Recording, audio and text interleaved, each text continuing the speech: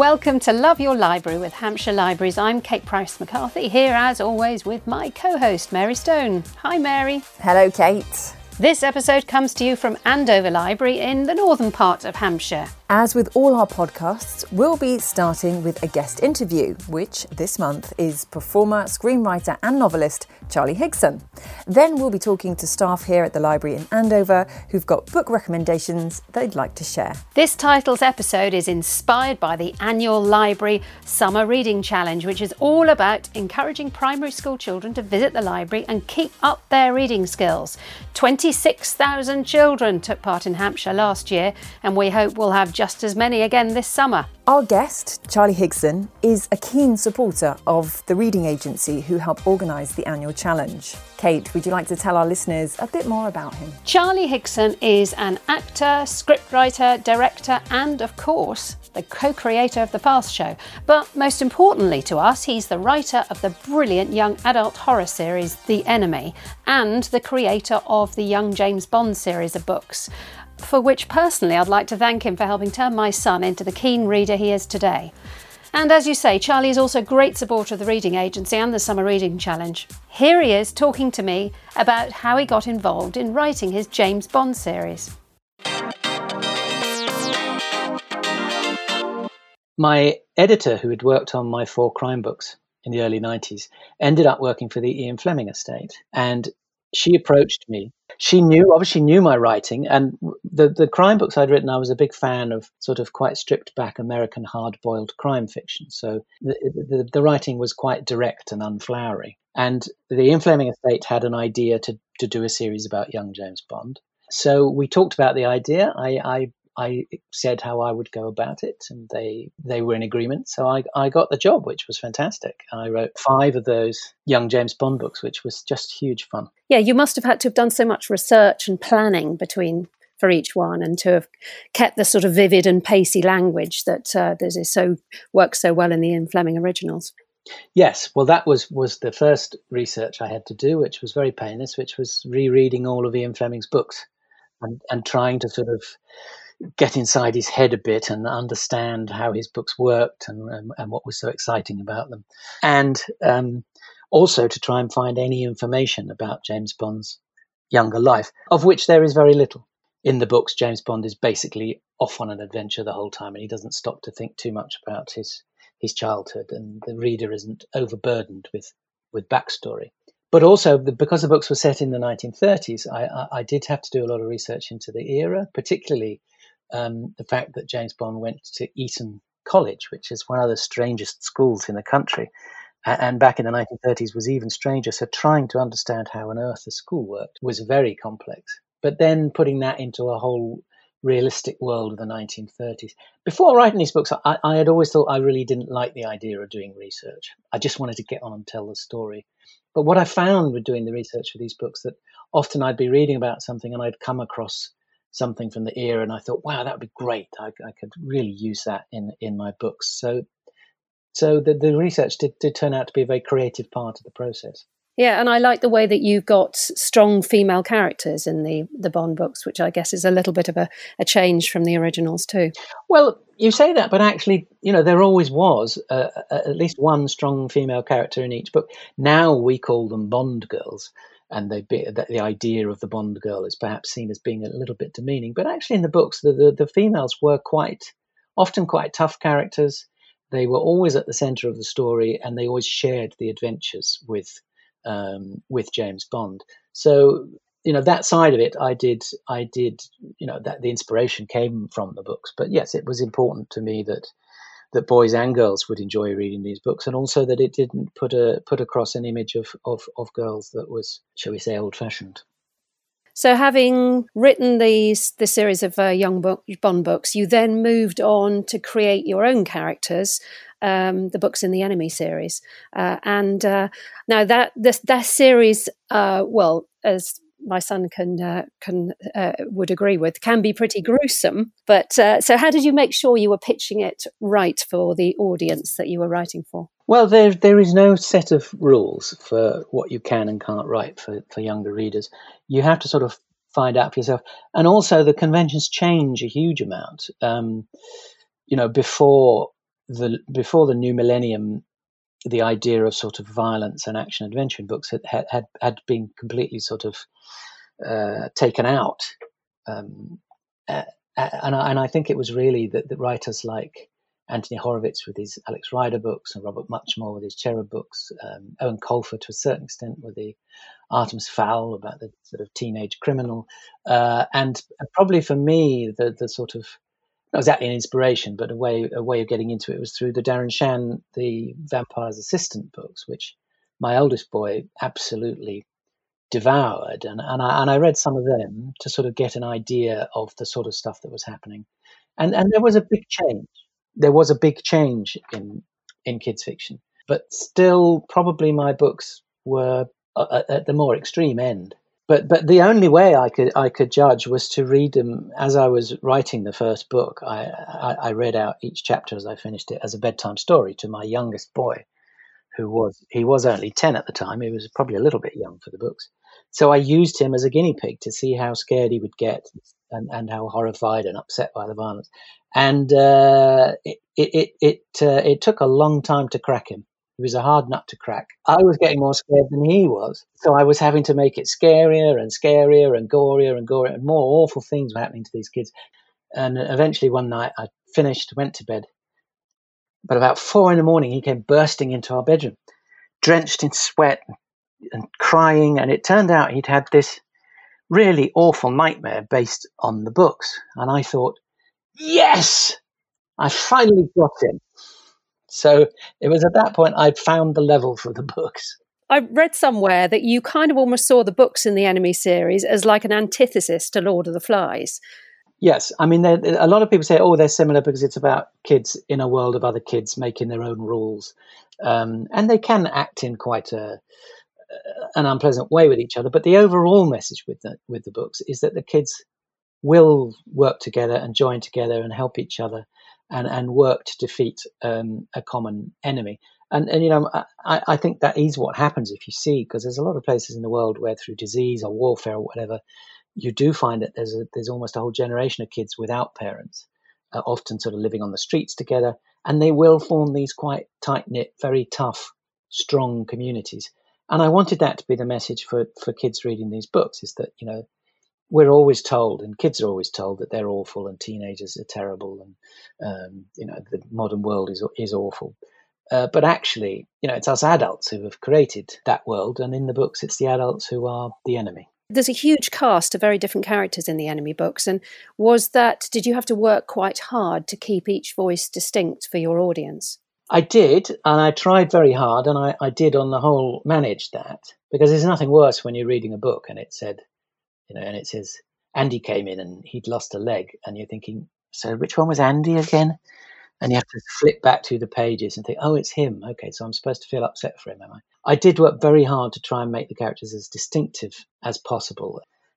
Do you have any plans to write any more series, or perhaps more novels for adults? I would one day like to write some more adult novels, but I kind of haven't had, because I've been doing sort of YA and kids fiction for so long, my ideas have tended to stray in that direction. I'm working on a book at the moment that should be out next year, which is for slightly younger readers, and it's more of a comedy book. It's about a boy going on holiday, so it's about all the sort of things that I remember happening to me on holiday and happening to kids that have come on holiday with our family.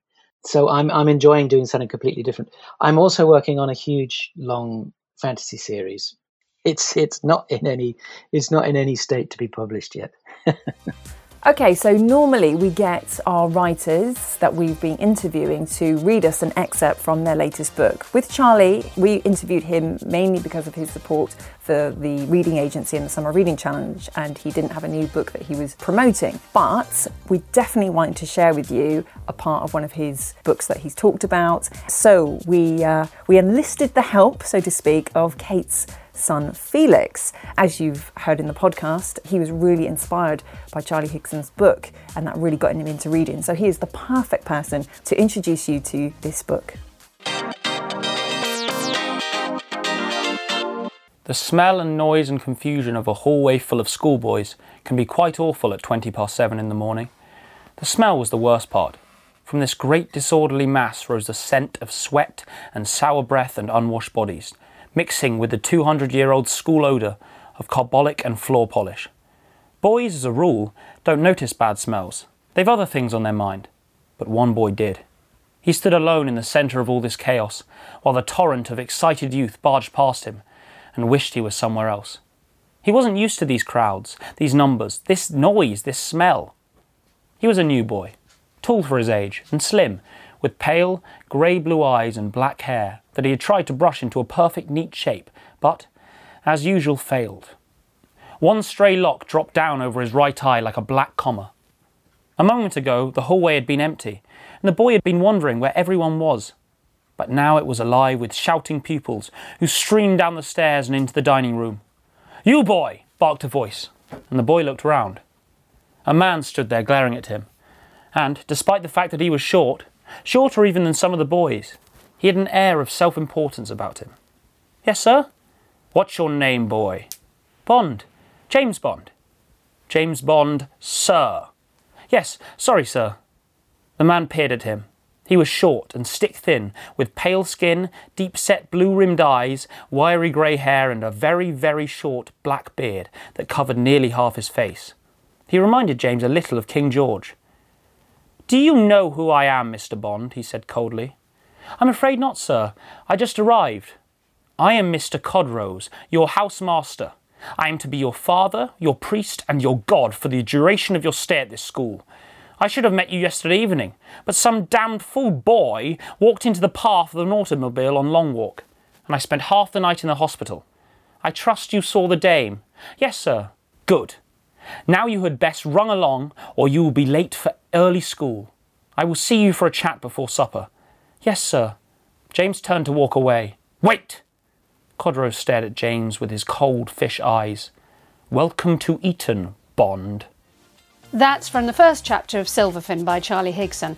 Yeah, I was going to get Felix to read the prologue, but when I reread it, I found it absolutely terrifying. You can see how important it is for him to make it really scary for children, and goodness me, it is. I thought, I'm not sure whether I really want that going out on the podcast, because we're going to give people nightmares. And what's the age group again that this one's pitched at? Well, I would have said a primary school age, but certainly at the upper level of primary school age. That was the age my son was when he read them. Okay, it's really interesting that we're talking about books being scary for children. Charlie talks about this in his interview with you, how as soon as he had scared his young son, he knew that he'd nailed it. Yeah. And in our Summer Reading Challenge special with Ali Sparks, she also discusses the importance of being scared as a young reader and how that almost prepares you a little bit for life and the scary things that you might find as you grow up into an adult. So you might be reading a book about vampires or goblins or something like that, which of course you're not going to experience in real life. But that, I suppose, cathartic experience of having a scare apparently is meant to sort of prepare you a little bit for some of the things that you're going to face as you get a bit older. Yeah, because you're being slightly scared, but in a very safe environment. Yeah, it's controlled. And I guess if you go back to the Brothers Grimm, the old traditional fairy tales, those really are quite scary and bleak. Exactly. In fact, they were so scary that it would probably put, Silverfin. You'd probably think, well, actually, that's not scary at all compared to some of those awful old Grimm's tales. Yeah. In the next section of the podcast, Kate will, as usual, be discussing 3 books with Hampshire Library staff. Well, this podcast, I've been inspired for my choice of books by an interview we've just done with bestseller Cara Hunter, and look out for that interview in an upcoming podcast. Cara's latest book, No Way Out, starts with a dramatic house fire. There's a few other books which have fire as part of the plot or as their title. There's The Dry by Jane Harper, an award-winning crime thriller set during one of Australia's worst droughts ever. Or there's Rebecca by Daphne du Maurier. I reckon that has to be in the top 10 of famous literary house fires, maybe along with Charlotte Bronte's Jane Eyre. Or is that a plot spoiler? I could have chosen Fahrenheit 451 by Ray Bradbury, because apparently the book's title comes from the temperature that book paper catches fire. And I also really loved After the Fire by Henning Mankell, which again starts with a house fire. And there's a few much-loved book series which have a fiery theme. George R.R. Martin's Song of Ice and Fire series, as well as Catching Fire by Suzanne Collins. And then, of course, there's Harry Potter and the Goblet of Fire by J.K. Rowling, and The Girl Who Played with Fire by Stieg Larsson. In the end, I opted to read Celeste Ng's incendiary bestseller, Little Fires Everywhere, which came out last year. You'll hear what the team at Andover Library thought about the book in the next section of the podcast. Hello, with me today at Andover Library are two members of the library team here, Mandy Warner and Sue Choules. Mandy, I'm going to turn to you first. What's your book selection?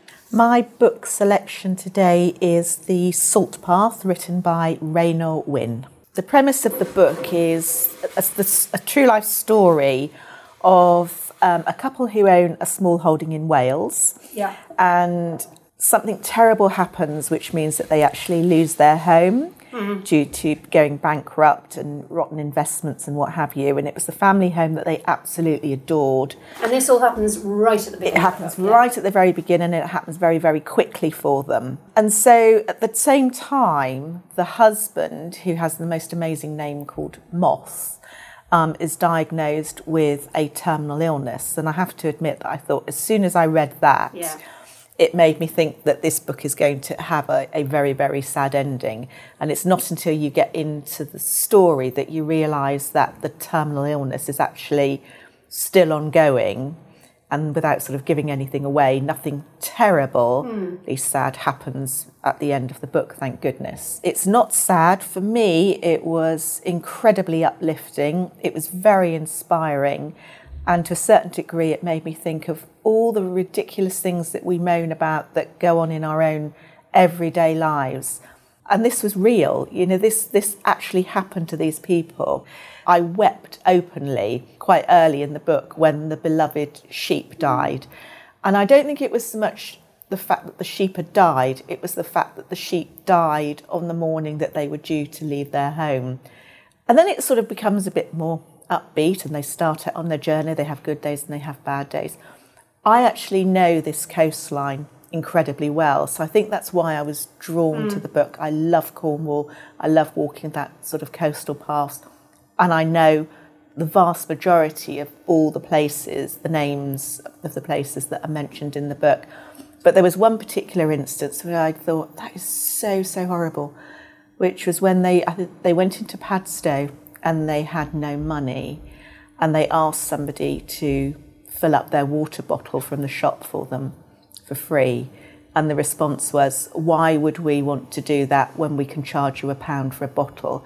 And I immediately started thinking, I know all of the cafes and ice cream shops in Padstow and wonder which one it was.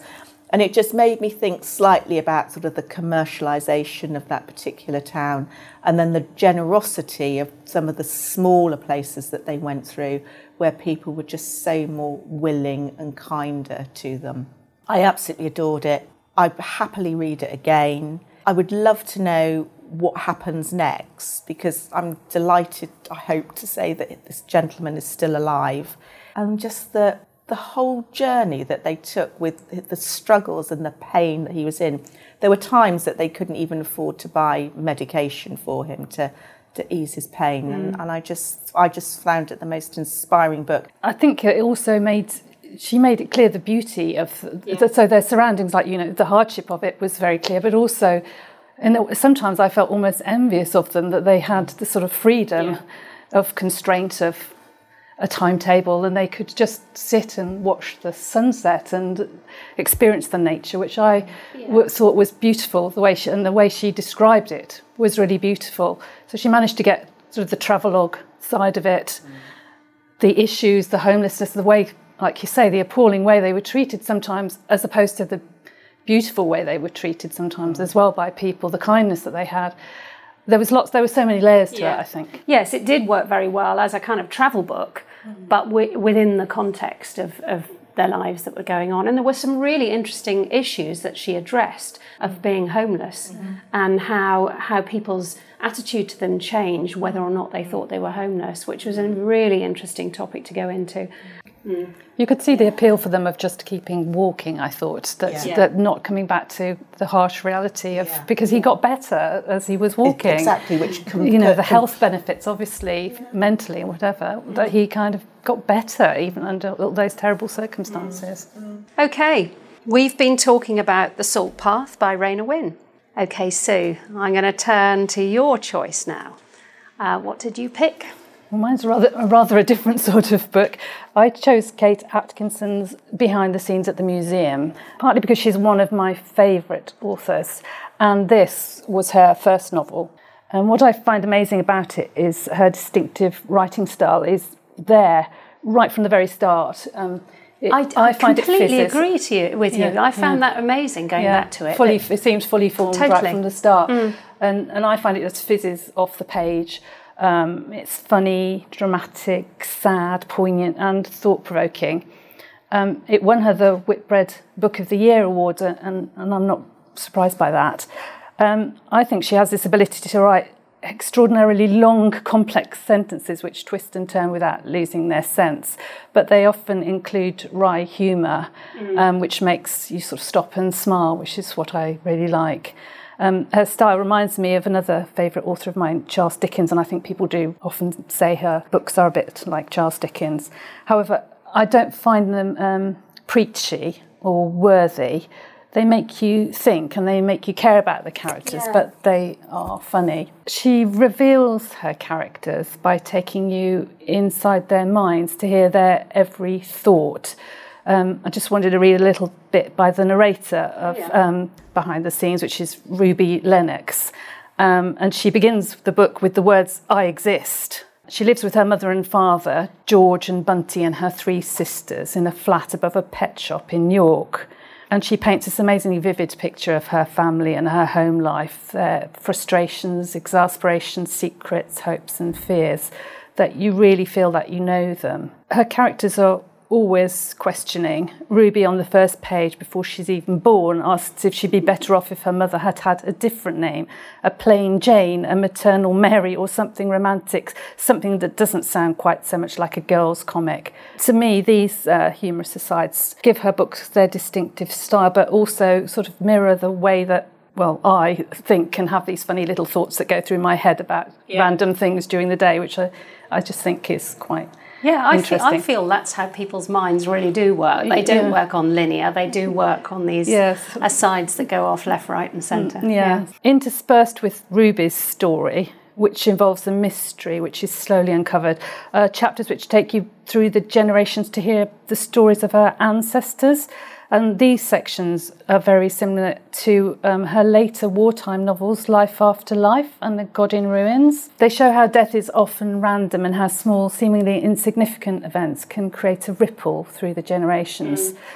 I think this just makes it a very clever book. It juggles a really complex plot line and multiple vividly drawn larger-than-life characters, again, which I think is a bit like Dickens. They're quite almost cartoonish. I'd never thought of that comparison, but actually it makes a lot of sense, Now, Mandy.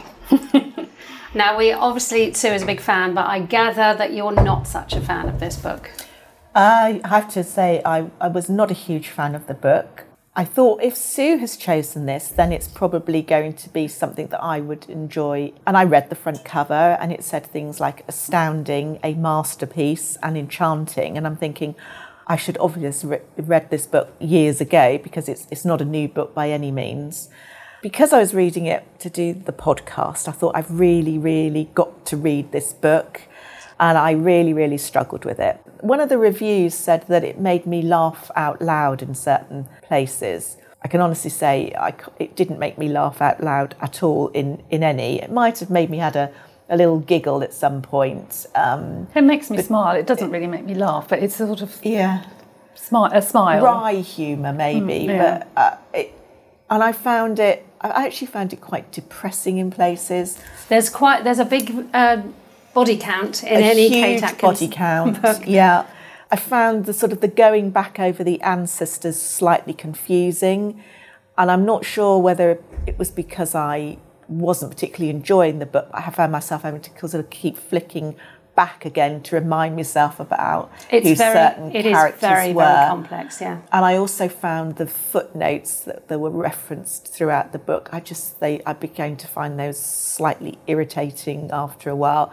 So I have to say, I'm so sorry to everybody that loved Kate Atkinson's Behind the Scenes at the Museum. It wasn't for me. Luckily, I am in Sue's camp, and that, just like Sue, I read Behind the Scenes in the Museum when it first came out, and I absolutely loved it right from the start, and it was such a pleasure to go back to it after all this time. But she does have a very idiosyncratic style, but I love the humour, and I did laugh out loud at some of the bits. Silly little bits made me laugh. About the sooty and sweet puppets, I was laughing aloud.